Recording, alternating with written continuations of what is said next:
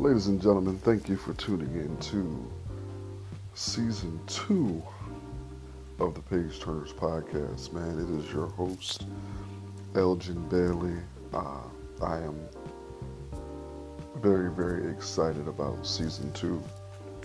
Before I dig into this particular book study, man, let me do some housekeeping as the podcasters tend to say out there. I want to say thank you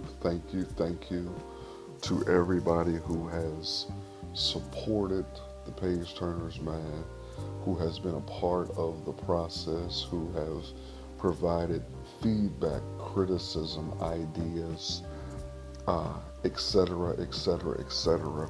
I thank you all sincerely for your support, man. I am beyond grateful. I'm thoroughly excited. Season 1 was Black Theology and Black Power by the late, great Dr. James H. Cone.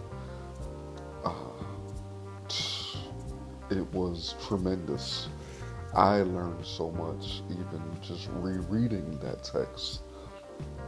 And for those of you guys, this might be your first time tuning in, man, to the Page Turners. We select a book each season, and we go through the book page by page, reading what the author wrote, reading the research, checking the data, all those things. And in between those pages and things, I offer commentary, I give feedback, I ask questions, I carry the conversation and the discussion further with the intent of facilitating discussions that take place offline and planting seeds and watering seeds. The goal for the Page Turners is to combat literacy, to provide a foundation for racial literacy, to just be able to talk and discuss books that are important to the world, and also to talk about books and offer more context from a Black perspective. Season 2, we are dealing with and reading a book called Evicted: Poverty and Profit in the American City by Matthew Desmond. Evicted: Poverty and Profit in the American City by Matthew Desmond. Winner of a Pulitzer Prize. Also one of the 10 best books, the New York Times Book Review from 2016. Winner of the 2016 National Book Critics Circle Award. Winner of the 2017 Penn John Kenneth Galbraith Award. Winner of the 2017 Andrew Carnegie Medal. Winner of the 2017 Penn New England Award. Winner of the 2016 Barnes & Noble Discover Great New Writers Award. Finalist for the 2016 Los Angeles Times Book Prize. Finalist for the 2016 Kirkus Prize. Evicted. In Evicted, Princeton sociologist and MacArthur genius Matthew Desmond follows 8 families in Milwaukee as they each struggle to keep a roof over their heads. Hailed as a wrenching and revelatory, vivid and unsettling, Evicted transforms our understanding of poverty and economic exploitation while providing fresh ideas for solving one of 21st century America's most devastating problems. Its unforgettable scenes of hope and loss remind us of the centrality of home, without which nothing else is possible. I am so looking forward to digging in this, and in just a moment I will. But there were a few books on the season 2 selection list, man. Um, I really wanted to find a book that was dealing with something that was incredibly current, uh, that could be tied into a number of things. And with Evicted, we can talk about poverty, we can talk about gentrification, we can talk about the racial wealth gap. There's so many other discussions that are going to be birthed out of this book. And I'm excited. So, with all the housekeeping taken care of, let's dig in with the prologue. Jory and his cousins were cutting up, tossing snowballs at passing cars. From Drury's street corner on Milwaukee's near South Side, cars driving on 6th Street passed squat duplexes with porch steps ending at a sidewalk edge in dandelions. Those heading north approached the Basilica of St. Josaphat, whose crowning dome looked to Drury like a giant overturned plunger. It was January of 2008, and the city was experiencing the snowiest winter on record. Every so often, a car turned off 6th Street to navigate Arthur Avenue, hemmed in by the snow, and that's when the boys would take aim. Jory packed a tight one and let it fly. The car jerked to a stop and a man jumped out. The boys ran inside and locked the door to the apartment where Jory lived with his mother Arlene and younger brother Jafaris. The lock was cheap and the man broke down the door with a few hard heel kicks. He left before anything else happened. When the landlord found out about the door, she decided to evict Arlene and her boys. They had been there 8 months. The day Arlene and her boys had to be out was cold. But if they waited any longer, the landlord would summon the sheriff, who would arrive with a gun, a team of boot-footed movers, and a folded judge's order saying that her house was no longer hers. She would be given 2 options, truck or curb. Truck would mean that her things would be loaded into an 18-footer and later checked into a bond storage. She could get everything back after paying $350. Arlene didn't have $350, so she would have opted for curb, which would mean watching the movers pile everything onto the sidewalk. Her mattress, a floor model television, her copy of Don't Be Afraid to Discipline, her nice glass dining room table, and the lace tablecloths that fit just so, silk plants, Bibles, the meat cuts in the freezer, the shower curtain, Jafarius, asthma machine. Arlene took her sons, Jory was 13 and Jafarius was 5, to a homeless shelter, which everybody called the Lodge, so she can tell your kids, we're staying at the Lodge tonight, like it was a motel. The 2-story stucco building could have passed for one, except for all the Salvation Army signs. Arlene stayed in a 120-bed shelter until April, when she found a house on 19th and Hampton in the predominantly black inner city on Milwaukee's north side, not far from her childhood home. It had thick trim around the windows and doors and was once Kendall green, but the paint had faded and chipped so much over the years that the bare wood siding was now exposed, making the house look camouflaged. At one point, someone had started repainting the house plain white but had given up mid-brushstroke, leaving more than half unfinished. There was often no water in the house, and Jory had to bucket out what was in the toilet. But Arlene loved that it was spacious and set apart from the other houses. It was quiet, she remembered, and $525 for a whole house, 2 bedrooms upstairs, 2 bedrooms downstairs. It was my favorite place. After a few weeks, the city found Arlene's favorite place unfit for human habitation, removed her, nailed green boards over the windows and doors, issued a fine to her landlord. Arlene moved Jory and Jafaris into a drab apartment complex deeper in the inner city on Atkinson Avenue, which she soon learned was a haven for drug dealers.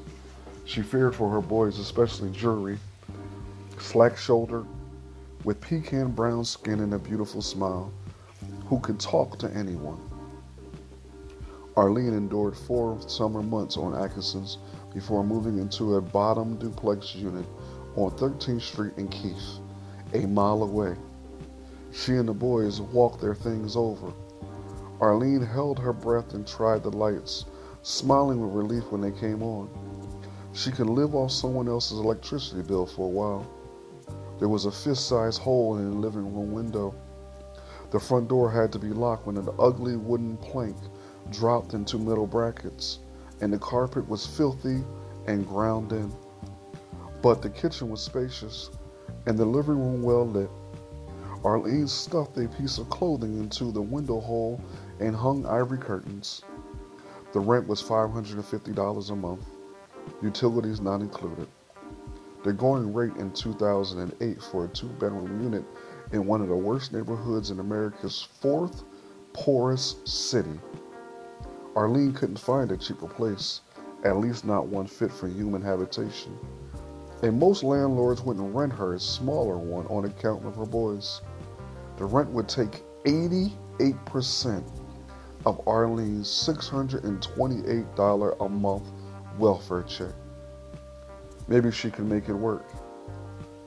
Maybe they could at least stay through the winter until crocus and tulips stabbed through the thawed ground of spring, Arlene's favorite season. There was a knock at the door. It was the landlord, Sharina Tarver. Sharina, a black woman with bobbed hair and fresh nails, was loaded down with groceries. She had spent $40 of her own money and picked up the rest at a food pantry. She knew Arlene needed it. Arlene thanked Sharina and closed the door. Things were off to a good start.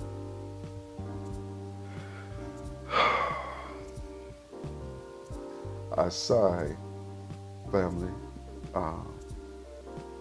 because just in the few pages of the prologue, you should be able to hear desperation. You should be able to hear frustration. Your heart should automatically be going out to Arlene, Jury, and Jafaris. But the sad thing is, for some of you, instead of your heart going out to Arlene and her 2 boys, you're looking for reasons and ways of why and how you can possibly blame Arlene for the position that she's in. What could she have done differently? Why? How come she's not working harder? She could have made better choices. But the good thing about this book is that you're going to be able to see people working hard. You're going to be able to see people trying. You're going to be able to see people overcoming great, terrible obstacles. But if you listen closely, what you're also going to see is systemic reasons why people are in poverty. You're going to see why they're struggling, why there is this mindset of, I can make it work when 88% of my welfare check is going to go to a house that, in all honesty, is not fit for any human to live. Arlene gets $628 a month in a welfare check.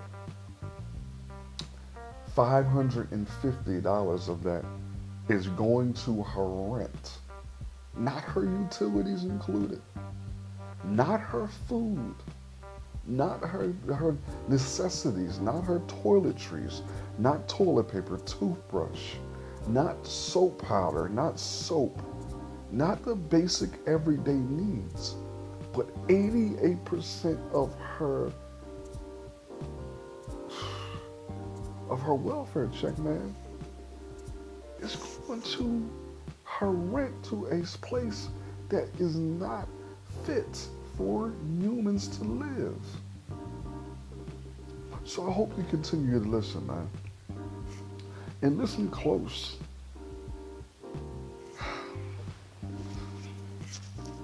And the text reads, even in most desolate areas of American cities, evictions used to be rare.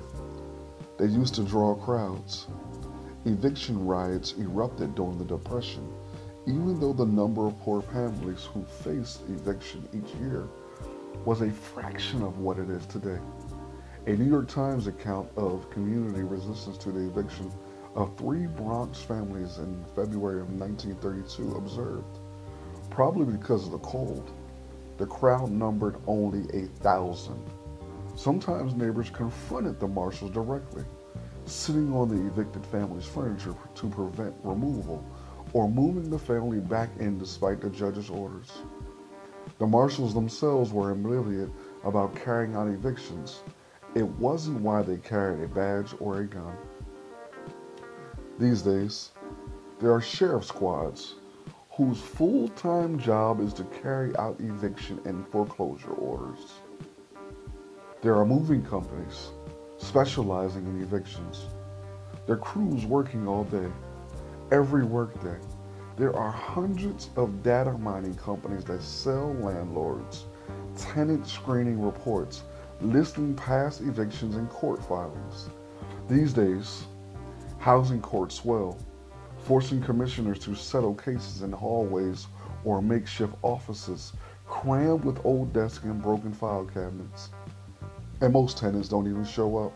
Low-income families have grown used to the rumble of moving trucks, the early morning knocks at the door, the belongings lining the curb. Families have watched their incomes stagnate or even fall while their housing costs have soared. Today, the majority of poor renting families in America spend over half of their income on housing.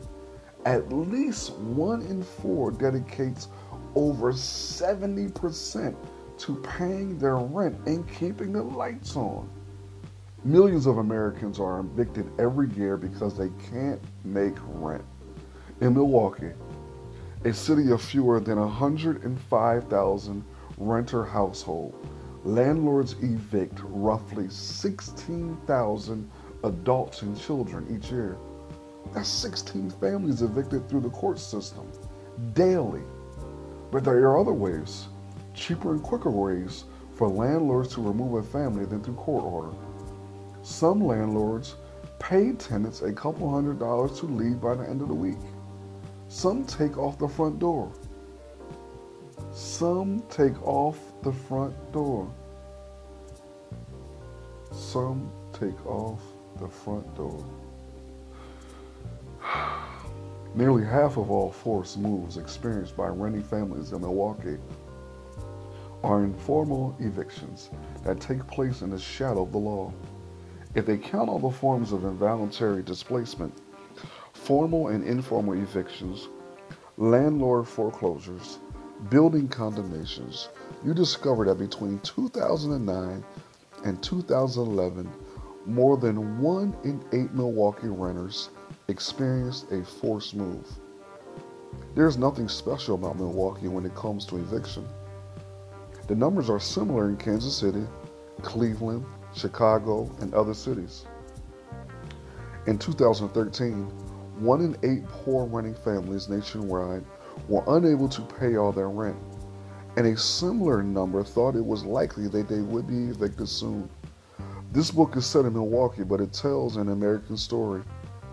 Evicted follows 8 families, some black, some white, some with children, some without, swept up in the process of eviction.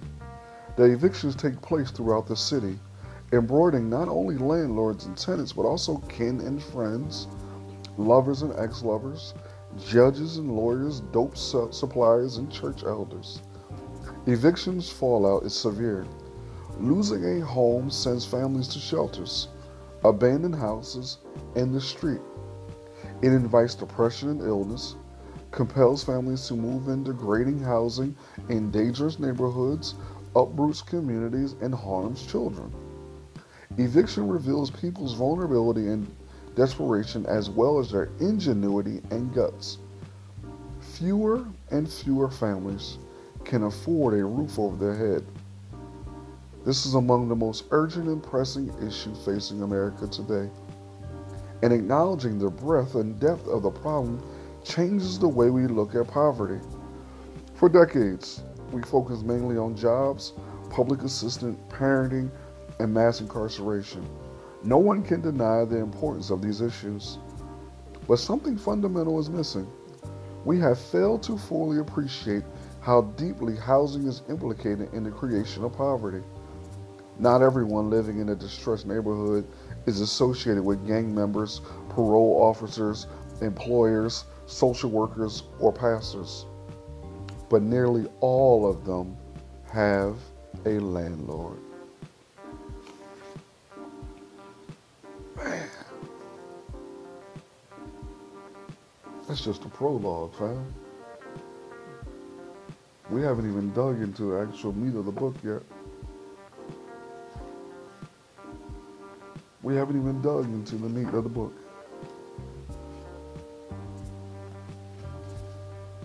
Have you ever been evicted?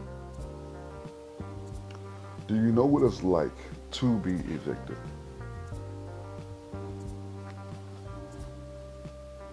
Do you know anyone who has? If the answer is yes, what was your or their experience? Like, how did it affect you or their life?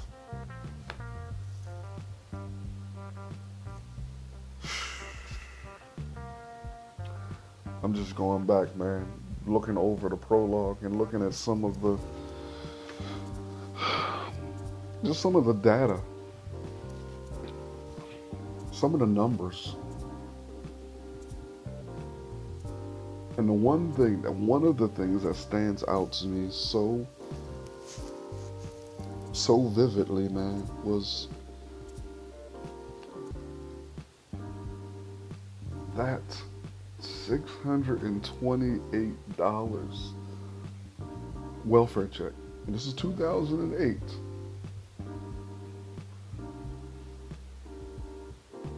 $628, and $550 of that dollar goes to rent. Now just think. The author describes the place that she's living in. Arlene and her two boys, it describes the place that she's residing in. It gives a glimpse of the place. There's a huge hole in the window. There's not adequate lock on the doors. She has to use a piece of wood to attempt to close the door. The carpet is filthy. Now there's this, but $550. It's either that or the homeless shelter called the Lodge. But I'm thinking, how much does it cost? How much money does it take to live and make it for a full month? And I'm talking about just needs. I'm not talking about, your cable bill, your cell phone bill, all those extra things, your Netflix, your Hulu. I'm talking about just basic everyday needs.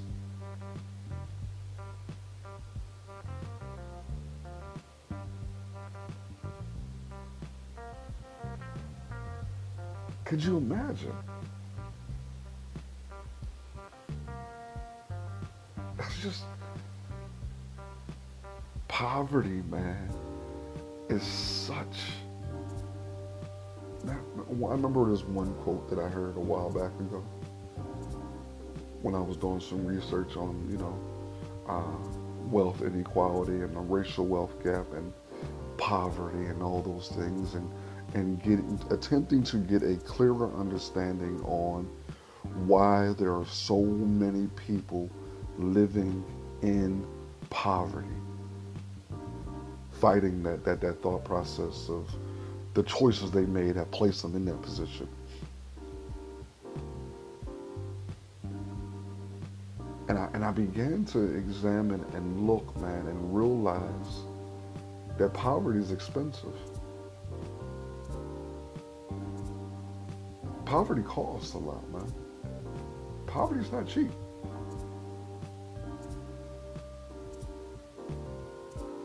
Poverty is, I'm thinking, I'm searching my mind for a metaphor or an analogy to describe what poverty is like. And you know what? I don't even want to find one.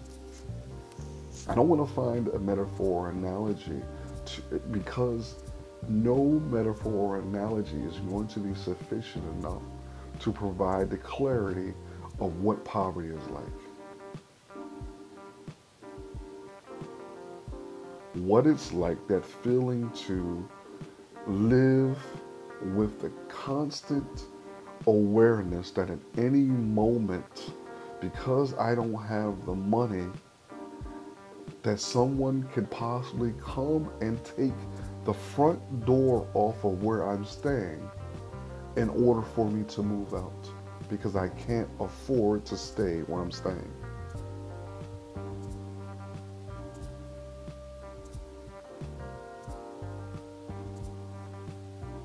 And then how evictions and poverty have spawned all these businesses. How all these businesses are birthed out of people not having money. You have movers, you have sheriffs and movers who specifically their full-time job, their 9 to 5, is to go around in poverty-stricken, poor, crime-ridden, drug-infested environments and kick people out of their homes.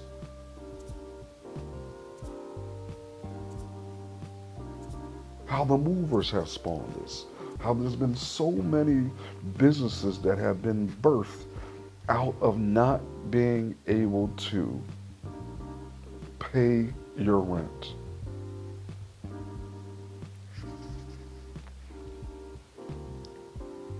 It's expensive, man.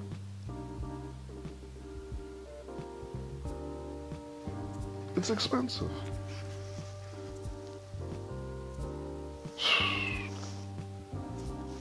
Moving companies, crews working all day and every weekday, data mining companies that sell landlords tenant screening reports listing past evictions, housing courts. All of these businesses and revenue and income are being birthed off of people not being able to have income. This is going to be a gut-wrenching, heartbreaking, prayerfully eye-opening book, man. Thought-changing, motivating book. Motivating people to get out and to search and to build and create solutions for people. Hopefully it changes the perspective and the way we view the Arlenes and others of the world. I'm excited, man. I'm excited about this book. I'm excited about the discussions. I'm looking forward to it. And I hope you are too, man. Thank you for tuning in to another episode of the Page Turners Podcast. Season 1 has started, man. Evicted by Matthew Desmond.